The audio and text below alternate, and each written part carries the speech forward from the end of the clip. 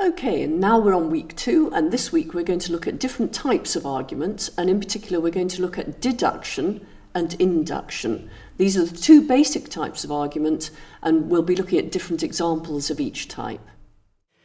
Welcome back, everyone. So it didn't put you off entirely last week then? Difficult though it was, I'm sure it was difficult. Let's do a quick recap on last week so we can remember where we were. If you remember, I said that arguments are sets of sentences such that one of them, the conclusion, if you remember, is being said to be true, and the others, called the premises, are being offered as reasons for believing the truth of the one, or reasons for believing the one. Okay, so that's what an argument is.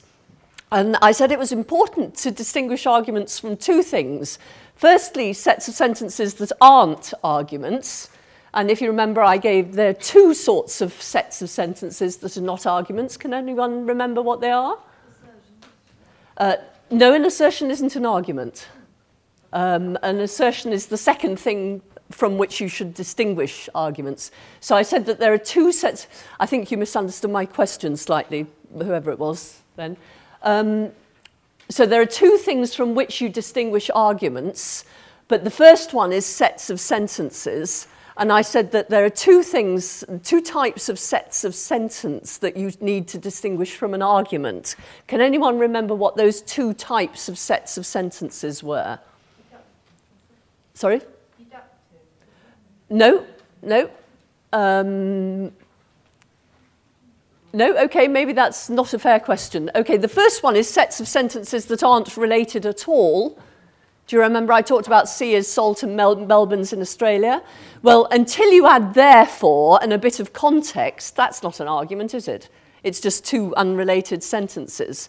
And the second type of sets of sentence you should distinguish from arguments are those that are related, but not as an argument is related, not as the sets of sentences that constitute an argument are related.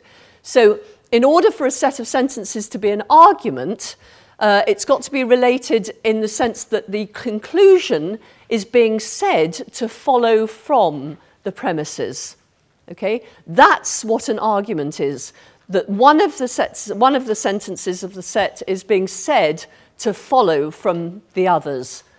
If that relation isn't being said to be there, then it's not an argument. The second thing from which you must distinguish an argument is a sentence. And can anyone remember how you distinguish sentences from arguments, or one way at least in which you would distinguish a sentence from an argument?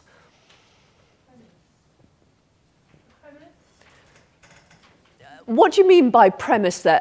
A premise has a very particular definition. The definition is that a premise is a sentence that's being offered as reason for believing the truth of the conclusion. So what the question is here is, how do you distinguish a sentence or assertion from an argument? It's incomplete.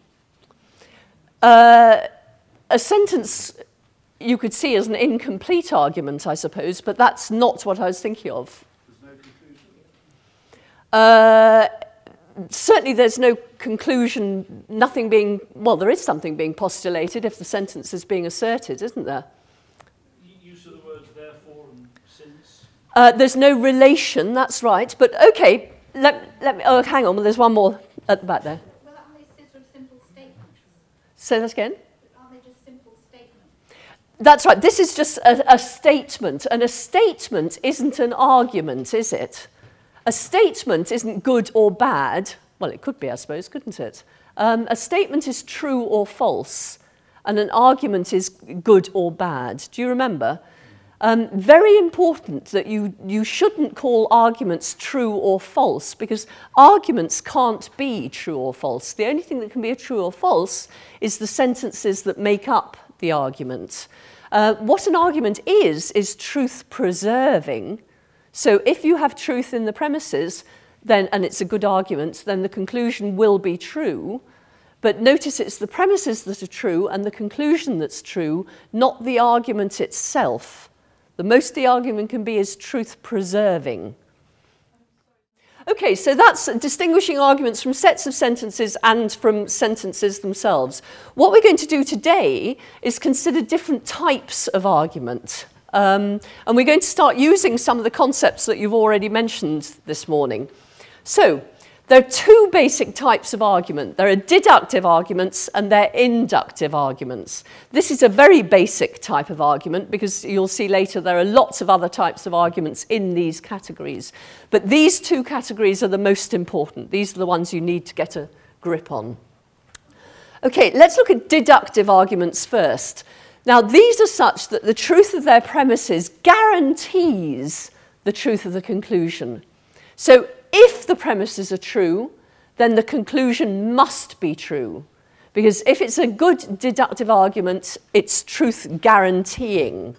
So here's a deductive argument. You'll be familiar with this one. We used it last week.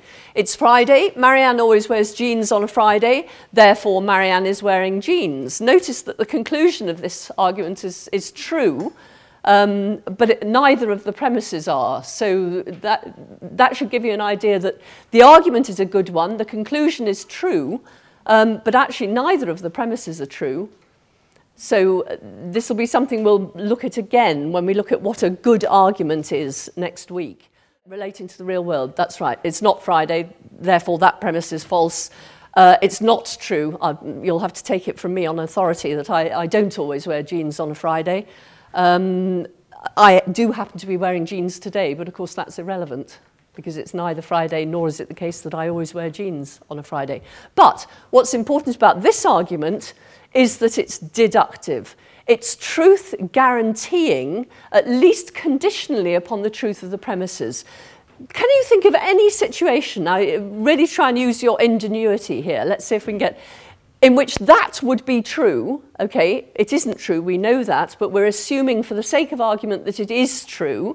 So imagine a situation where that's true and that's true for some reason. I always wear jeans on a Friday. Could that be false? Can anyone think? You might have lost them in the intervening week. Lost well, your jeans. That would be the exception to the rule. Well, wouldn't that make that not true? Well, because that sentence implies Marion always wants to wear jeans on a Friday. No, it doesn't. I may hate wearing jeans. That may be nothing to do with it. I may wear jeans as a penance on a Friday because I once did something really ghastly and said to myself, right, okay, from now on I'm always going to wear jeans on a Friday. So it doesn't say that I want to. Can anyone think of a counterexample? Okay, so it's true it would be Friday on that day, but would this be true? No, it wouldn't, would it? So we've given there is a falsification of that, not a counterexample to the argument. Okay? Do you see where I'm getting at? What we're doing is we're distinguishing the truth of the premises from the truth preservingness of the argument. Lots of us can think of situations where that's false or where that's false, but that's not what I'm asking you to do. What I'm asking you to do is to think of a situation where that's true and that's true and that's false. It's impossible for that to be false. It is, isn't it? Yep, you're correct. Well, hang on, there are a couple of other examples here. Let's try one.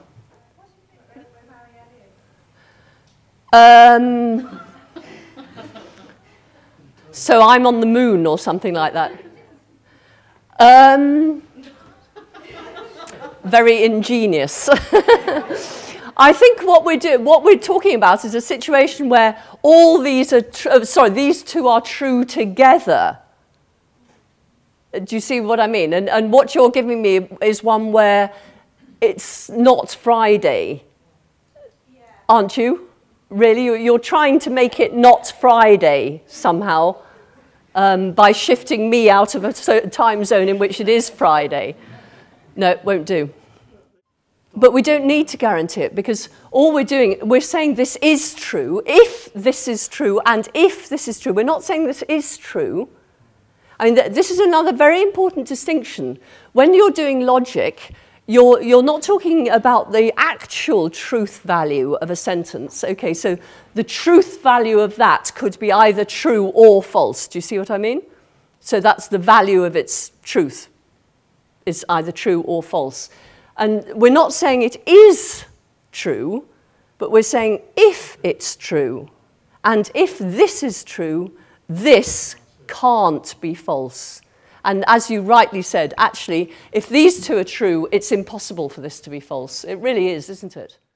Well, if we're looking at an argument, we're asking ourselves two questions. The questions are, does the conclusion follow from the premises? And in asking that, what we're asking is, if the premises were true, would the conclusion be true? If the premises are true, would the conclusion be true? And if we look at these two premises and we ask that question, we're not asking whether the premises are true. We're saying, if they're true, would the conclusion be true? And the answer is yes. Can everyone see that? Yeah. This is a deductively valid argument. It's truth-preserving, and therefore it's very, very useful, because we know that if the premises are true, the conclusion must be true. Now, in this particular case, this is not very useful because it's all hypothetical. But can you imagine if this was something that we didn't know but we were wanting to test, then we could say, okay, it's Friday, Marianne always wears jeans on a Friday, therefore Marianne is wearing jeans. Then if you see that I'm not wearing jeans, what do you know? One or other of these isn't true, exactly. So if you see that Marianne isn't wearing jeans, you know either that it's not Friday, that one's false, or that Marianne always wears jeans on a Friday is itself false. So you know either your hypothesis is false or your observation is false. You're quite right, or both, that's right. So if you have a valid argument, a deductively valid argument, the conclusion to which is false, you know that one of the premises must be false. And that's why truth-preservingness is useful,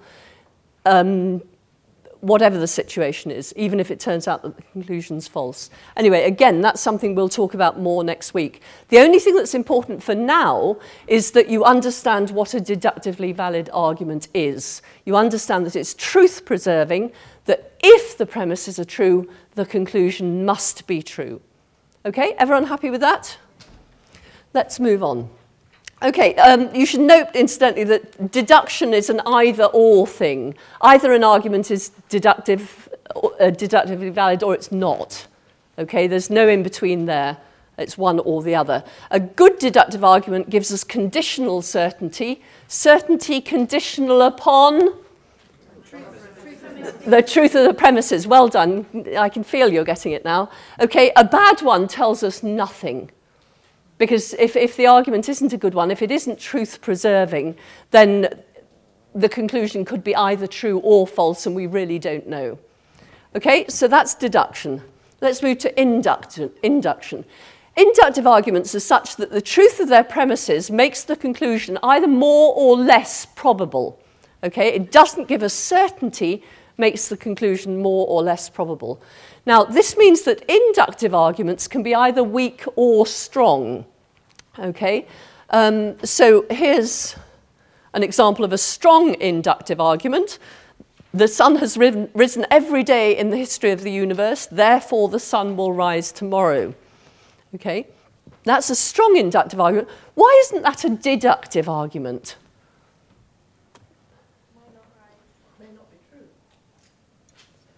Sorry, what may not be true? Because arguments can't be true, of course, can they? This may not be true. Okay, but we're saying if this is true, then this will be true. So why is that not deductively certain? The second sentence, it's not necessarily going to happen, but it's not 100% certain. Okay, so this could be true, and yet this false, and yet this is a good argument. Yeah, good, well done. That's exactly right. The hallmark of a strong inductive argument is even though you've got a very strong argument, I mean, if the sun has risen every single day in the history of the universe so far, I have no idea how old the universe is, but It's old, right? If the sun has risen every day in the history of the universe, then it's hugely likely that the sun is going to rise tomorrow, isn't it? It's still wrong to put will, because you can't be 100% certain. And then you say, but we can't be 100% certain because who knows, the sun may explode tomorrow. Or maybe the law that ensures that the sun rises every morning actually has a bit of a dog leg in it. So it's saying, okay, what the law is every morning the sun will rise except on the 7th of October 2009, it's suddenly going to miss a day. And from then on, it's only going to rise every other day, okay, for the rest of the history of time. I mean, do we know that that isn't what the law is?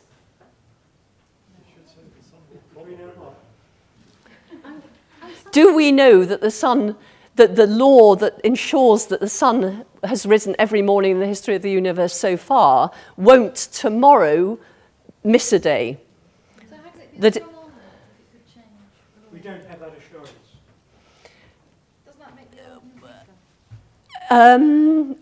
Well, it makes it weaker, but it means that we haven't got certainty. This could be true and this false. But it's a different type of argument. We mustn't think that because deductive arguments are certain and inductive arguments aren't, that therefore inductive arguments are somehow inferior. Because actually they're dealing with different things. This is the sort of argument that science deals with, isn't it?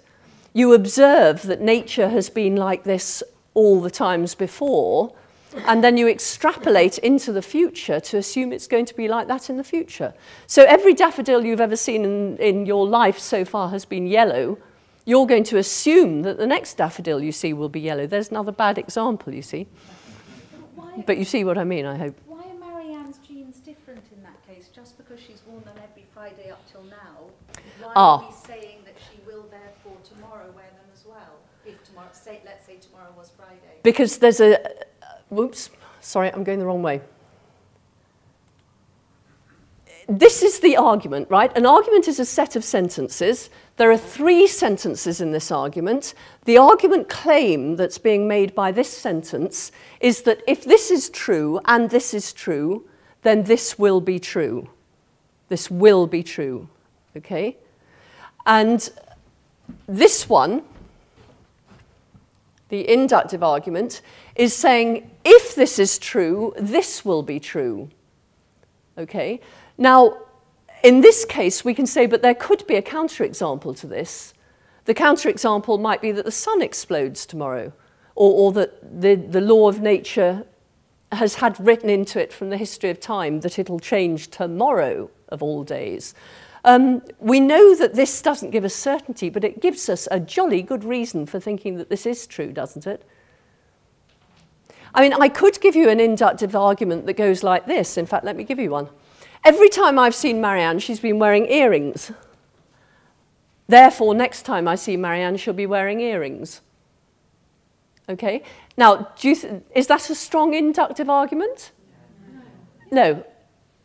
Well, it's not very strong, is it? I mean, the next time you see me, you might have come knocking on my door at 7 o'clock in the morning and I've just got up, and I don't wear earrings in bed.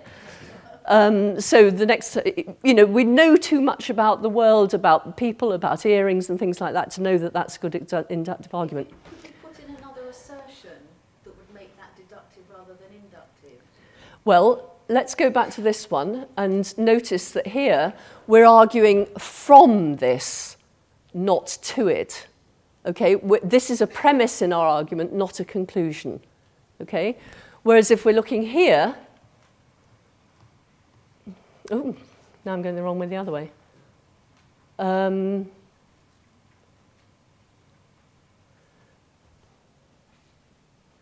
no, actually what I was just about to tell you there isn't going to work. How did we get to this? We've seen the sunrise every single day. We've seen lots of observations, and therefore we naturally extrapolate to a generalization like this. This is a different form of reasoning. This is inductive reasoning. And it's the same reasoning that causes us to say something like this. But in this case, the same reasoning isn't as strong. Here's another one. Who takes a lucky rabbit's foot into an exam if they ever go into an exam, who used to take a lucky rabbit's foot into exam. Who has a lucky red jumper or something like that? We've all had the experience of something's really nice happening to us and we were wearing something or carrying something and we think, you know, maybe I'll wear that again and I'll be lucky again, because we extrapolate from what's happened in the past to what's going to happen in the future. I've lost you, I can see. I'm looking at your faces and you've gone. Right. The only thing you need to remember is that a deductive argument, you've got certainty. Because if the premises are true, the conclusion must be true. In an inductive argument, you haven't got certainty, you've only got probability. Okay? This premise gives you probable reason to believe this. If this premise is true, this conclusion is probably true. Okay? But it's not certainly true.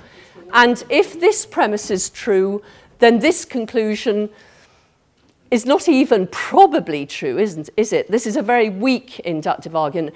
This gives you some reason for believing this, but not very much. Have a look at these. Go through. I'm going to give you a couple of minutes to do them on your own, so you really try and work this out for yourself. Decide which of those are deductive arguments and which of those are inductive arguments, and then we'll have a look at them together. So the sun is coming, well, actually, let's do them together. I think that's probably easier at this point. Let's have a look at the sun is coming out, so the rain should stop soon. Which is the conclusion of that argument? Oh, okay, well, right. Well, let's do it the canonical way, shall we, just so we've all got it. Which is the conclusion of this argument? The rain should stop soon. That's what we're claiming. And the reason we're giving for that claim is?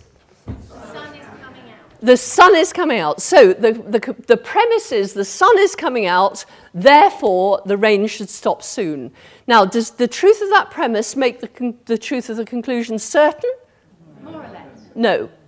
You can't have more or less certain, sorry. It's more or less probable, but not more or less certain. Okay. So is it inductive or deductive? Put up your hands if you think it's inductive. Yay! You see, I knew you got it really. Okay, good. That's an inductive argument. What about this one? Let's do it the canonical way. What's the conclusion? Right, I'm going to make you do the things that I make undergraduate, or used to make undergraduates do. Notice there's, can you make that a proper sentence? John won't be at the party. That's right. It's obvious what the sentence should be, isn't it? So, okay, the conclusion is John won't be at the party, and the premises are?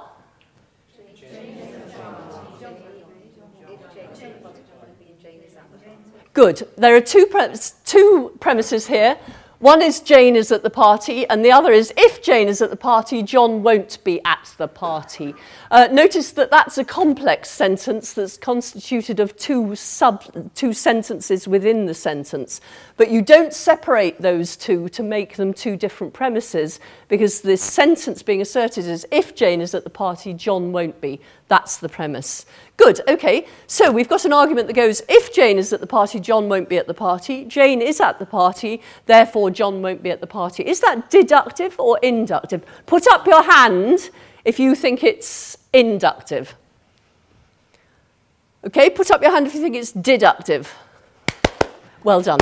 Okay, so you are getting this. Okay, it's just sign up. The house is a mess, therefore Lucy must be at home. What's the conclusion? Just Lucy must be at home. The therefore just marks the conclusion rather than being the conclusion. Okay, Lucy must be at home. Premise, the house is a mess. Inductive or deductive? Put up your hand if you think inductive. Well done. Can you give me a counter example to that argument? Yes, that's right. Okay, so the house is a mess, but Lucy isn't at home. You've had burglars instead. Good, okay. Either he's in the bathroom or the bedroom. He's not in the bathroom, so he must be in the bedroom. Conclusion's obvious. It must be in the bedroom. And the two premises, either he's in the bathroom or the bedroom. He's not in the bathroom. Okay, deductive or inductive? Deductive, well done. Okay, dog would have barked if it saw a stranger. It didn't bark, so it didn't see a stranger.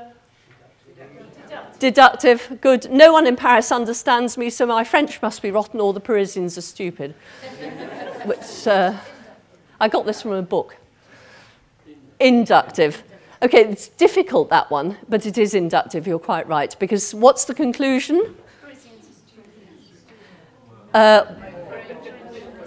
That's right, it's actually a complex conclusion, isn't it? My French must be rotten, all the Parisians are stupid, and the premise is no one in Paris understands me. So it may be the case that if that's true, these are true, but there are other reasons for nobody understanding me, aren't there, as well? Okay, good. So you have actually got it, even if we got tied up in a few knots there. No, I'm not going to say what I... Right, logicians study deduction by studying valid argument forms. Now, here it's very important to distinguish form from content. Okay, arguments are deductively valid in virtue of their forms rather than their contents. Now, that's not true of all deduction, but it's true of most deduction. So let's have a look at what I mean here. All men are mortal. Socrates is a man, therefore Socrates is mortal. Okay? All actions that produce the greatest happiness to the greatest number, I got very bored writing it out, so greatest happiness to the greatest number. All actions that produce the greatest happiness to the greatest number are right, morally right, that is. That action produced the greatest happiness to the greatest number, therefore that action was right. Okay? Can you see that the form of those two arguments is exactly the same? Can you see that? So the content of the two arguments is quite different. This is an argument about Socrates and mortality, and this is an argument about morality and the greatest happiness to the greatest number. Completely different topics, completely different content, but each of the arguments has the same form. Can anyone try and write down the form? Tell me the form of that argument, the structure of it. Do you not know what I mean? No, okay. Let's do it together. All A's are B. S is an A, therefore S is a B. Did you get that? All A's are B. So A, let's do an interpretation here. A equals, well, let's do it properly here. X is a man. X is mortal, S is Socrates. And the form of this is all A's are B, S is an A, therefore S is a B. Are you with me? Let me do it again. Can you see on the side there? So if this is the interpretation, I've just changed the words for symbols here, and the symbols are only letters. So A of X says X is a man, X is mortal, is B, and S is Socrates. So all A's are B. S is an A, therefore S is a B. You with me? So see if you can do that for the other argument. What would we have to say that A is there? Good. A is an action. BX is difficult. Go on. Produce, no, okay. All men are mortal. All actions that produce the greatest happiness, the greatest number, are right. Okay, so actually A isn't actions, is it? It's actions that produce the, no, not right actions, actions that produce the greatest happiness, the greatest number. So all men are mortal, and all actions that produce the greatest happiness, the greatest number, are right. You with me? So all A's, all men, are B's, mortal. All A's, actions that produce the greatest happiness, the greatest number, are right. Okay, and then the next one, that action produced the greatest happiness, the greatest number. You've got Socrates here as a particular thing, just as that action is a particular thing. Okay, and you're saying that particular thing is a man, i.e. falls into this class here, and therefore he falls into the other class too. Okay, so both those arguments have the form all A's are B, S is an A, therefore S is a B. Now, the point of this is just to get you to distinguish form and content. Can you see that an argument can have different forms and yet the same content? Different contents and yet the same form. Okay, so these are two arguments of exactly the same form, different contents. What's important about this is that logic is topic neutral. Once you've learnt how to do logic, it doesn't matter what you're doing it with or on, it's always the same. Logic is the same whether you're talking about the colour of chairs, whether you're talking about biochemistry, whether you're talking about the philosophy of time. It doesn't matter what you're talking about. If an argument is valid, it'll be valid by virtue of its form, whatever the topic is you're talking about. So logic is the ultimate transferable skill. If you've learnt logic, you can do it with whatever you happen to be talking about, whatever it is you're interested in, whether it's art history or fashion. Right, okay. Let's have a look at a few argument forms. Here's a valid argument form. If P then Q, P therefore Q. What's P standing in for here? What type of thing is it standing in for? Can anyone tell me? Good, or a sentence, I was going to say, but a premise is even better. Yes, well done. So this is one sentence. What's this? No. No, not even that. It's actually, that's a premise. Actually, that's a premise. That's only a sentence. Can you see why? That's right. Okay, so if P then Q is one premise, P is the other premise, and Q is the conclusion. So all we've done there, instead of thinking about actual sentences, we've just put in what are called sentence letters. Any letter will do, doesn't matter, just so long as you get the form of the argument right. Can you think of an argument that fits that form?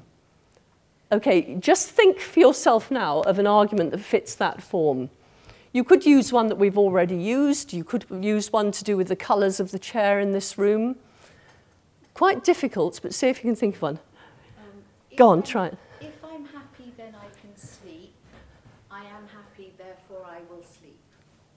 Give her a clap. Well done. That's exactly right. Can anyone think of another one?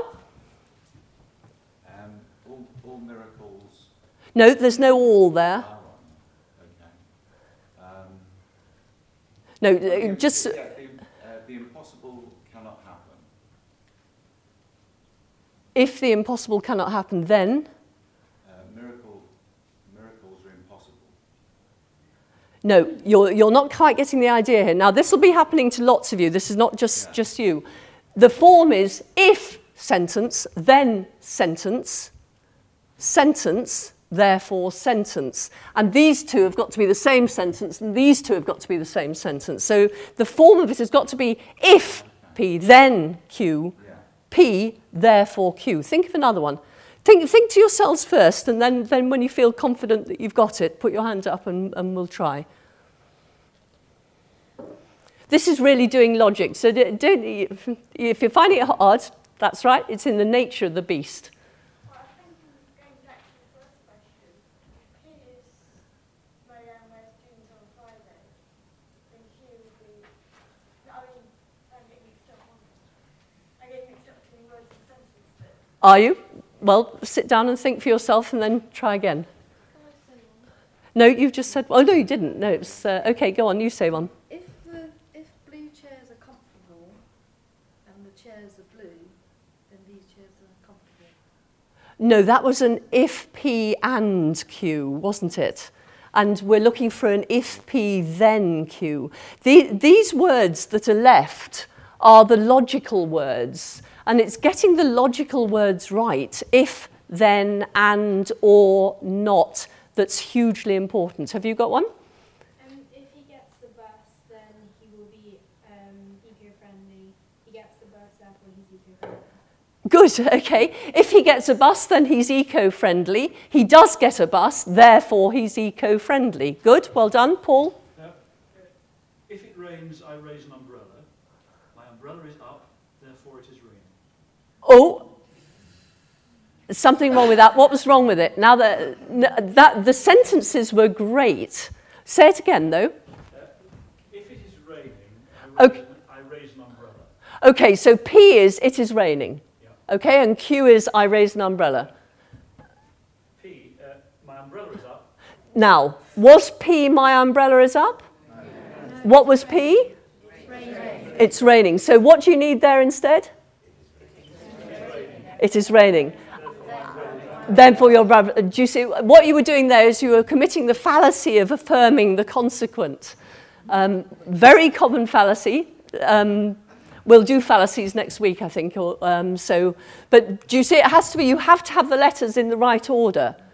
Because what you gave me initially wasn't a valid argument, but a valid argument could easily be made from it, just by transposing those. Do you have another one? I do. I hope this is right.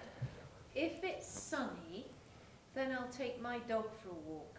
It's sunny, so I'm taking my dog for a walk. Therefore, I'll take my dog for a walk. Exactly. So P is, it is sunny. Q is, I'm taking my dog for a walk. And the argument is, if it's sunny, then I'm taking my dog for a walk. It is sunny, therefore I'm taking my dog for a walk. Okay? Now that has to be valid, doesn't it? If those premises are true, that conclusion has to be true, because any argument of this form must be a good argument, is deductively valid. Anyone else want to try another one? If the postman strikes, then we will have no letters. Postman is striking, therefore we have no letters. Good, okay.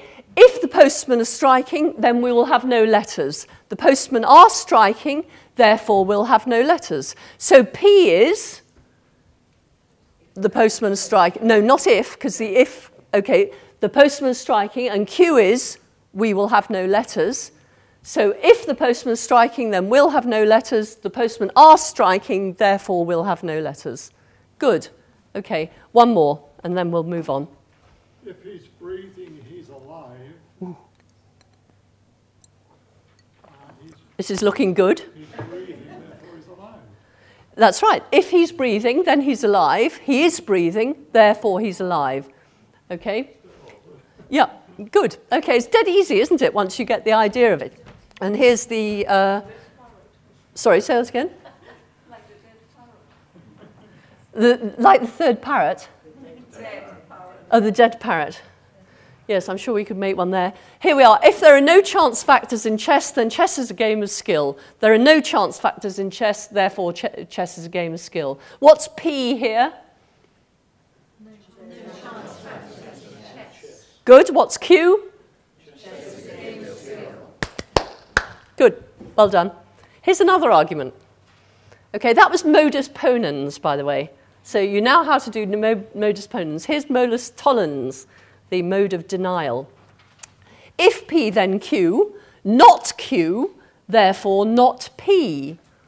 Okay, if P, then Q, not Q, therefore not P. So this is saying, in effect, that P is sufficient for Q.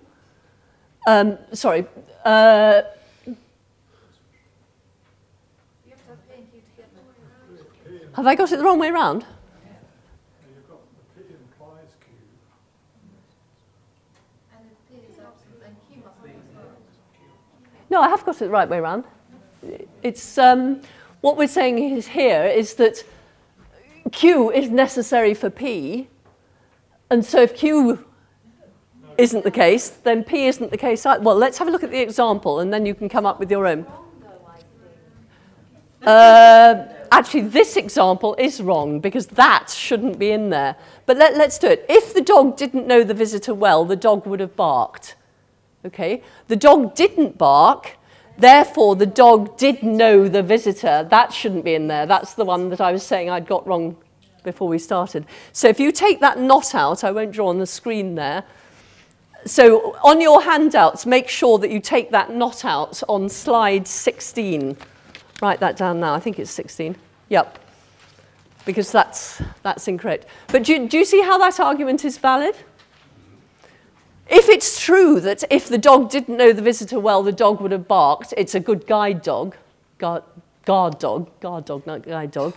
It didn't bark, therefore it must have known the visitor well, mustn't it? Okay? So see if you can come up with something of that form now. I'll take the example out so it's not confusing you. Have you come up with one already? Yeah, if I have money, I'll go to the pub. I'm not in the pub, therefore I haven't got any money. Well done. Fantastic. Absolutely right. So P is I have money. Q is I would be in the pub. Is that right? I'm not in the pub, therefore I have no money. If I had money, so having money would be sufficient for you to be in the pub. Okay? But you're not in the pub, therefore you haven't got any money. Okay, anyone else want to have a go? Gentleman there. If the sun is out, I will take my dog for a walk. The sun is not out, therefore I will not take my dog for a walk. Good. You've got it, I think. Does anyone else want to have a go, or does everyone feel that they've got that? That was wrong. Well, was it? Yeah. Sorry, say it again. If the sun is out, I will take my dog for a walk. Okay, so P is the sun is out, and Q is I'll take my dog for a walk. The sun is not out. Ah. I'm sorry, those of you who saw the error, that's quite right. Okay, what should be here? I'm not taking my dog out for a walk, therefore, the sun is not out. Yep, that's right, good. Okay, try one more then, as I got that wrong. If I'm hungry, I won't concentrate. I can't concentrate, therefore I must be hungry. Yes, okay. No, we had a not in the wrong place there, didn't we? How did it go again? If I'm hungry, then I won't concentrate. I'm not concentrating. Right. I can't concentrate, therefore I'm hungry. No. It would be... Hang on, we'll write this one down because there are nots in there that we need to get right because, as you see... Okay, so P is I am hungry. Q is I can't concentrate. Okay, notice that we've changed Q. Q is actually a negative here. That's where it's very easy to get tied up. So be very careful of this. Negatives immediately make things quite difficult. So, but never mind, we can do it. Okay, so Q is I can't concentrate. Now, not Q, therefore, is I can concentrate. Therefore, I'm not hungry. Are you with me? Do you see how that works? So you had the right sentences. You were just not using the negatives in the right way. I've forgotten who said this, so I'm looking at all the wrong people. But okay, one more on this one because it's quite difficult. Paul. Oh, actually, we've had you, Paul. So did we have you before? Not with these sentences. Okay. If I miss my train, then I'll be late. I'm not late, so I've caught my train, or I haven't missed my train. Good. Okay. If I catch my train, no, sorry, start again.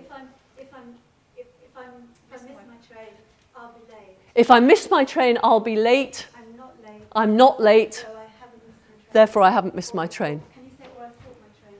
Or do you have to use the same? You don't have to use the same words as long as you... Now, this is actually an important point. You don't have to use the same words as long as the words have the same meaning.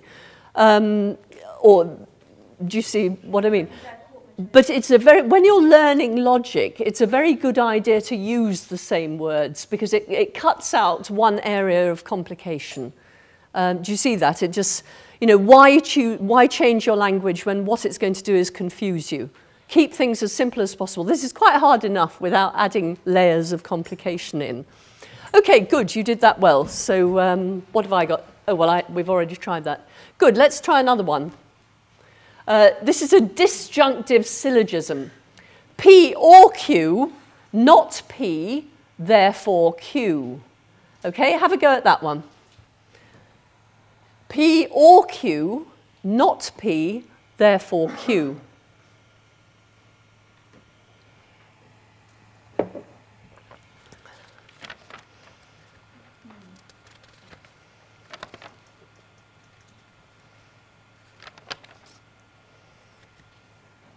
Okay? Oh, good, look at you. Hands going up immediately now. Well, it's either raining or sunny. It's not raining, therefore it's sunny. Brilliant. Okay, it's either raining or it's sunny. It's not raining, therefore it's sunny. Good, well done. One at the back there. Well, something similar. It's either hot or cold. It's not hot, therefore it is cold. Good, well done. Anyone else?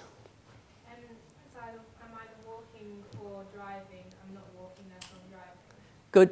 Okay, I think you've got it one. Happy or sad, not happy, therefore sad. Good, well done. Okay, you've got. Notice that works if you've got an exclusive or, because or is actually an ambiguous word in English. It can mean either or it can mean not both. And if this was either, this has got to be either or, hasn't it?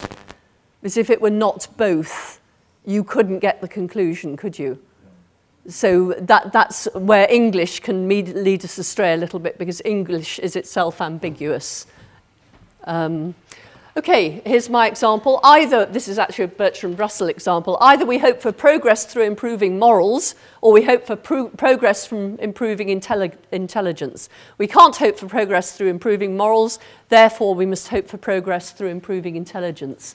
What this should tell you, incidentally, we've been looking at very simple ones, but actually these forms can be very complicated. One of the things I'm going to ask you to do this week while you're at home is when you read your newspaper, you listen to your television, or argue with your friends in the pub, or whatever you happen to do, I want you to try and identify arguments that come up. Whenever you hear the words if, then, and, or, not, if and only if, all these logical words, all, is, lovely logical words, just you've got to be sensitized to them this week, because I want you to hear you. Every time you hear an if-then, I want you identifying the form of the argument in which you find it. Of course, it might not be in an argument, might it?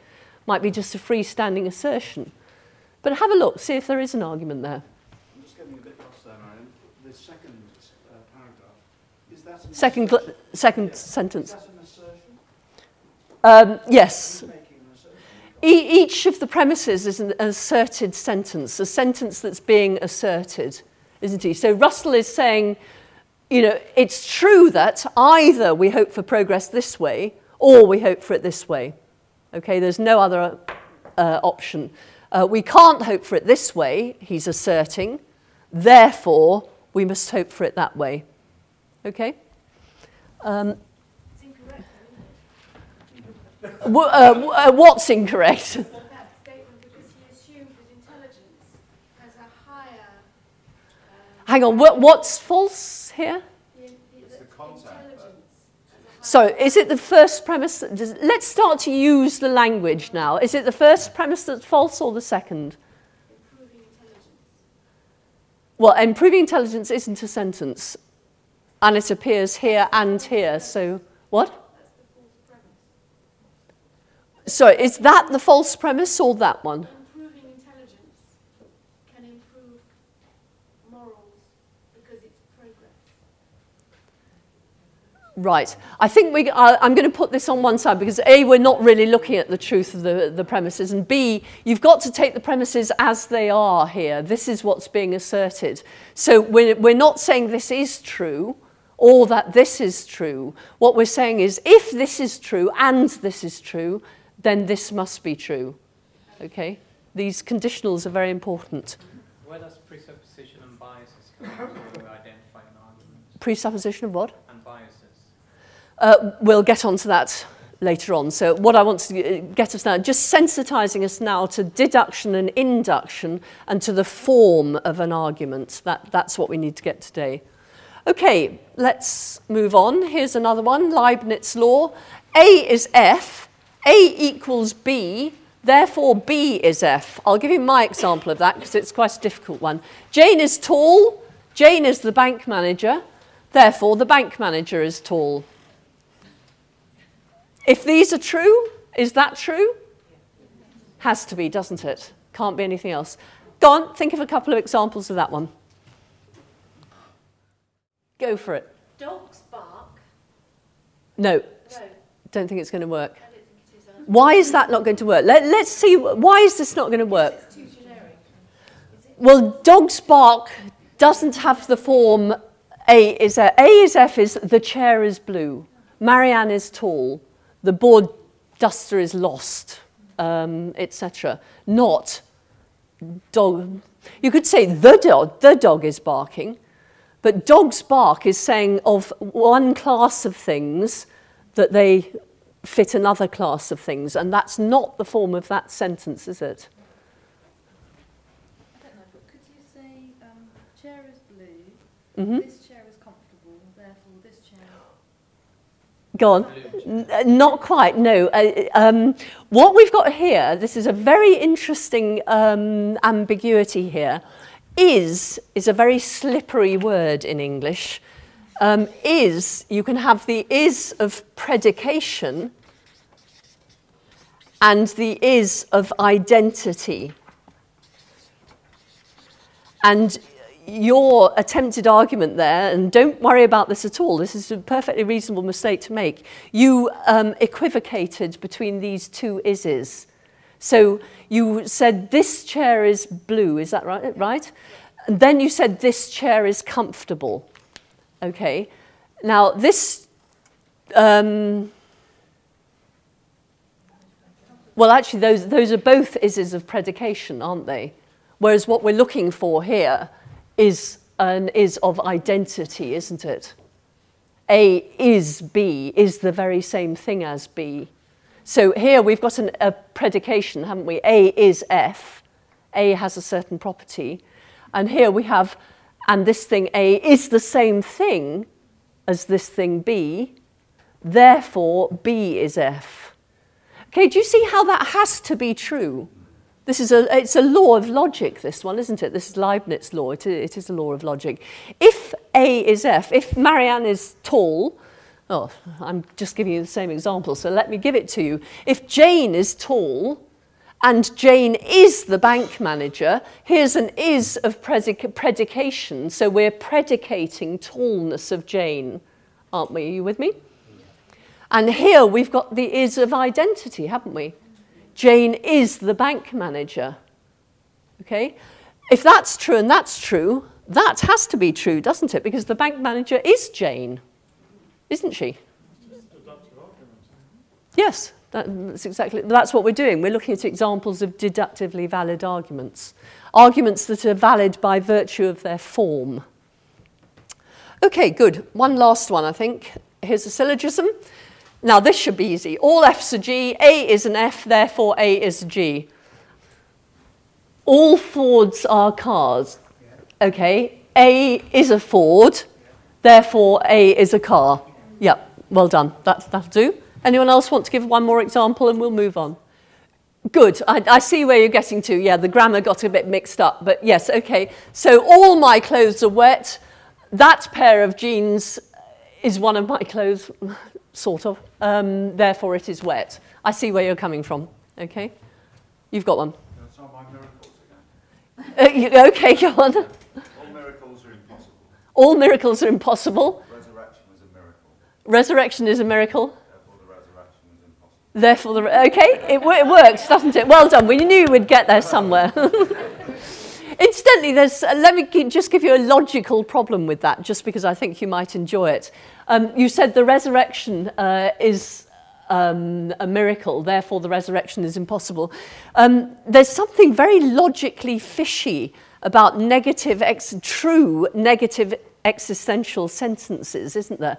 If we say Pegasus doesn't exist, aren't we picking out something by the word Pegasus in order to say of it that it doesn't exist? In which case, how can a negative existential be true? See what I mean? Hamlet doesn't exist. You're picking out something, Hamlet, in order to say of him that he doesn't exist. Well, how can you do that? You shouldn't be able to do that. I'll just leave you with a little conundrum, because that's philosophical logic, and we're not doing that here. We're doing symbolic logic here. So now you know of two different types of logic. Okay, there's the canonical example for that one. all men are mortal, da-da-da-da.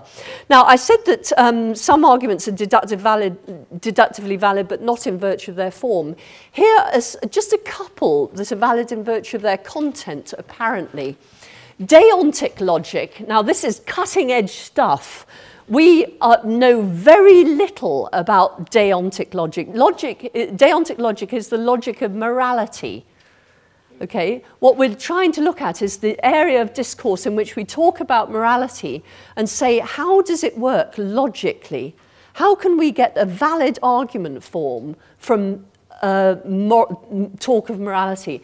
Now, look at this argument. Lying is wrong, therefore we shouldn't lie. Now, that looks like a deductively valid argument, doesn't it? In other words, if that's true, surely this must be true as well. But if so, it's not true in virtue of its form, it's true in virtue of its... Well, could you say lying is wrong, but I'm going to lie? Well, we all know that you could lie, but if you truly believe that lying is wrong, you're also going to believe you shouldn't lie. Now, that doesn't mean you won't lie, but you'll feel guilty. You'll believe that doing wrong, shouldn't be done. Madam, that's just what I said. I said, if you believe lying is wrong, then you're going to believe you shouldn't lie, aren't you? Do you think you could possibly believe that really believe that lying is wrong, and yet not believe that you shouldn't lie? In certain situations. Well, I think that if you find it, okay, if you lie, either you're going to feel shame, which manifests your belief that you do think lying's wrong, or you're not going to feel any shame at all, which manifests the fact that you don't believe that lying is always and everywhere wrong. Being wrong is relative, isn't it? It's not Oh, don't get me on that. I'm not going to follow that one up at all. Oh, it's very important, yes, but we're not. But actually, we can safely leave it on one side here. If you're a Kantian, you think that this entails that. Incidentally, you might want to put another premise in here. You might want to say we shouldn't do things that are wrong. Someone want to do that? Okay. Kant would say if you did that, you're manifesting the fact that you think that you could believe that something's wrong without believing you shouldn't do it. And that just shows you don't understand what wrongness is.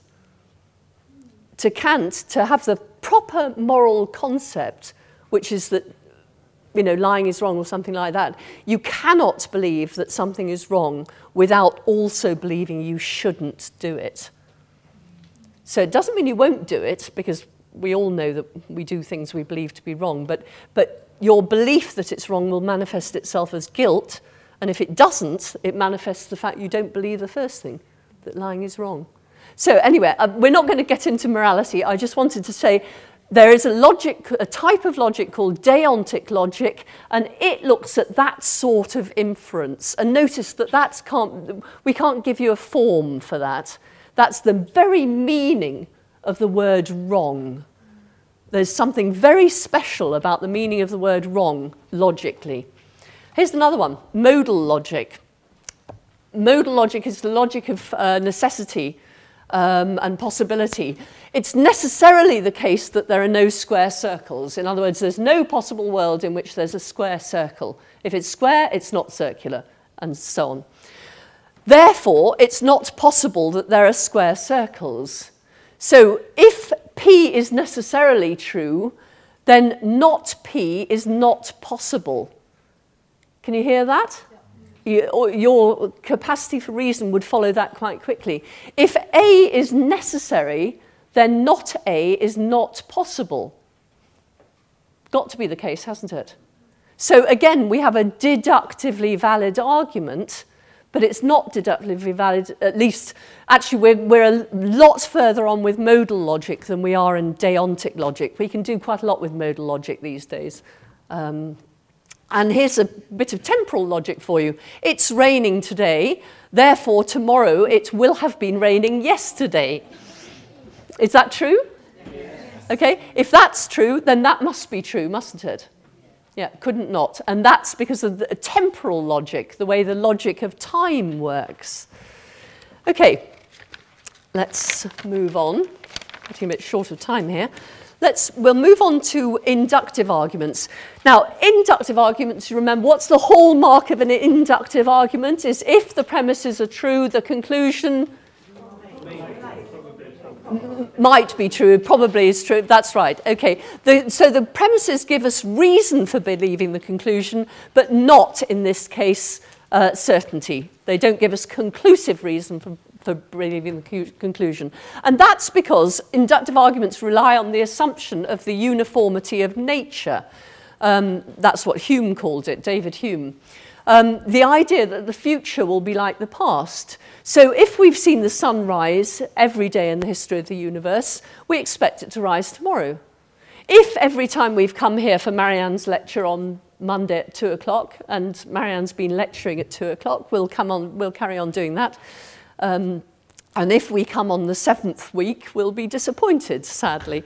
Okay, but it was quite a good reason for believing that Marianne would be lecturing on Monday at 2, that she has been lecturing at 2 every Monday for the last 6 weeks, but it's not conclusive, and so on. So we are, one of the biggest problems of philosophy, in fact, is how do we justify, can we justify this assumption?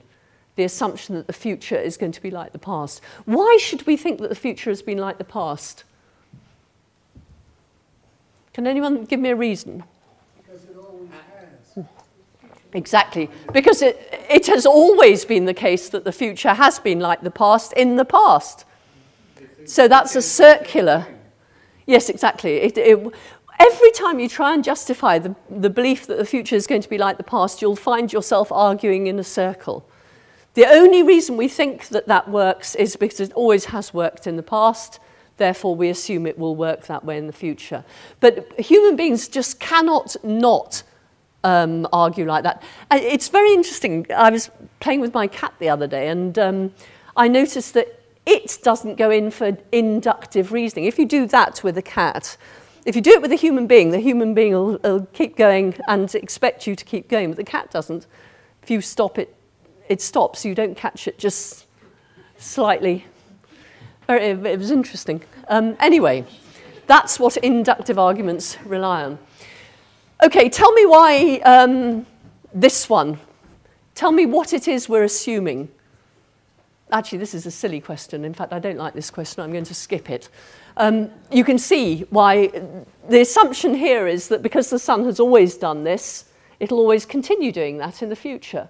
And the assumption here is that because in your experience, Marianne's always done this, in the future, Marianne will always do this. But our background knowledge comes in to say whether you think it's a strong argument or a weak argument. And I think you'll see that given what we know about physics, about astronomy, about the laws of nature, etc., that is a strong argument. Given what we know about people and what they wear, that's a weak argument. But both of them rely on the assumption of the principle of the uniformity of nature. And there are subcategories within the category of inductive arguments. Here's one, an argument from analogy. A is like B, A is F, therefore B is F. Okay, A is like B. And notice these smaller lowercase letters stand in for particular things, whereas letters like this stand in for either properties or sometimes sentences, but I tend to use PQR for sentences and A for... oh,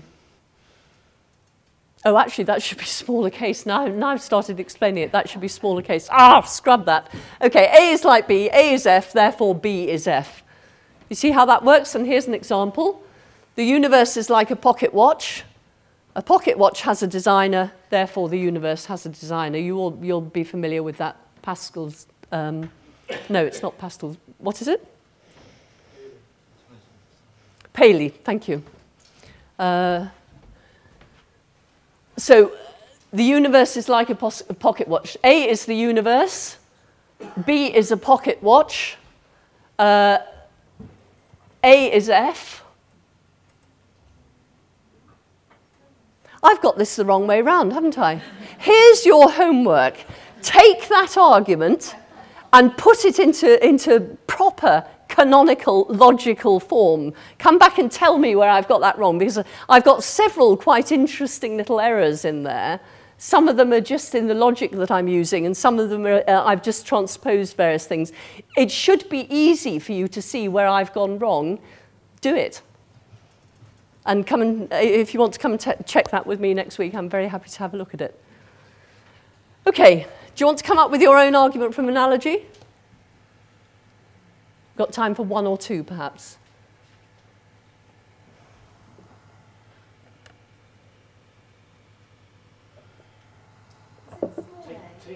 Hang on, there's someone over here who hasn't had a chance so far. Universe is like a cabbage. A cabbage is green, therefore universe is green. Yes, okay, that would do. One of your premises isn't true. Well, actually, no. Yes, one of your... Well, I suppose a universe is like a cabbage, isn't it? In a, roughly so, shape-wise. Okay, well, that would work. Yep. One more. Trish is like Sylvia. Sorry, say that again. Trish is like Sylvia. Trish is like Sylvia. Trish is blonde, therefore Sylvia is blonde. Good. Yep, absolutely. That'll do. Good, we've got that. Let's have a look at another inductive argument. Can you see how that's inductive, by the way?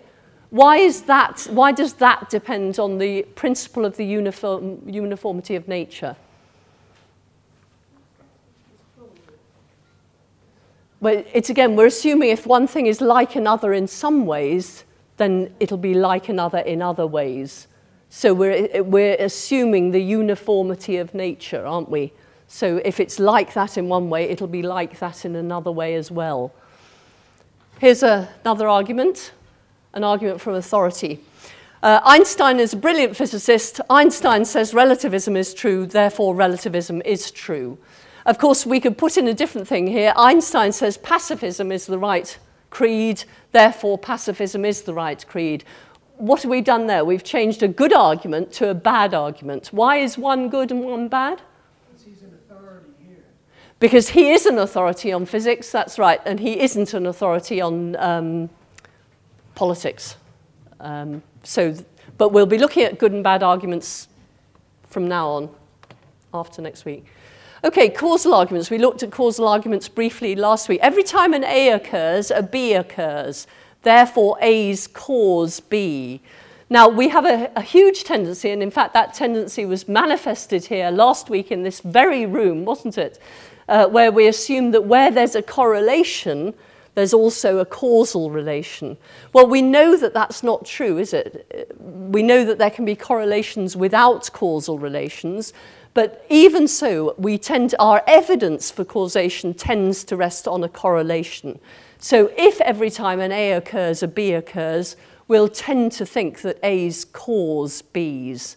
So we argue from observation of a correlation to an assertion about a causal relation. And just to say quickly that causal arguments can be deductive or inductive, depending on whether we're arguing from a causal claim or to one. So A's cause B, there was an A, therefore there will be a B. Every observed A has been followed by a B, therefore A's cause B. Which of these is deductive? Left or right? My left or that's left. Deductive, inductive. Yep, that's right. We're taking cause here. What we're saying, we're arguing to a causal claim, aren't we? From observations of correlation. And here, we're arguing from a causal claim, indeed, the conclusion of that one, to a particular claim. Okay? So that's deductive. Well, you should be able to do this. No. Okay, that's deductive because if that's true, and that's true, then that must be true. Okay? This might be true and yet this be false. But even so, that is reason to believe that, isn't it? Okay? It's just not conclusive reason. Whereas these are conclusive reason to believe that. Right. Your task for the week ahead. See if you can find in your newspaper, magazine, or a book, or wherever, I've said 4, but that's entirely arbitrary. Just see if you can find some arguments that fit the patterns that we've been looking at today. And you might also notice in your own behaviour, as you're talking to people, you'll find yourself, and I'm hoping to sensitise you to these logical words so that they can't go past without your thinking, ooh. So when you find yourself saying if, then, that's a particularly good one, if, then, or therefore, or since, or things like that. Catch yourself and try and work out what your argument was. Now, some of your arguments are going to be far too complicated to work out like that. At the moment, stick to simple ones. See if you can find yourself offering a simple argument. I said if you don't clean your room, then this would happen. You did not clean your room, therefore, you know, this sort of thing is what you're trying to find out for. And have a look and see if you can fit them into the forms that we've given here. Okay, and next week we're going to look at actually identifying arguments and setting them out logic book style. We've been doing that today, but we're going to do that with some rather more complicated arguments next week. We're going to look at arguments that you might make in the pub or in a newspaper or something like that. We'll look at a few magazine leaders and things like that. Sorry, newspaper leaders. That's it.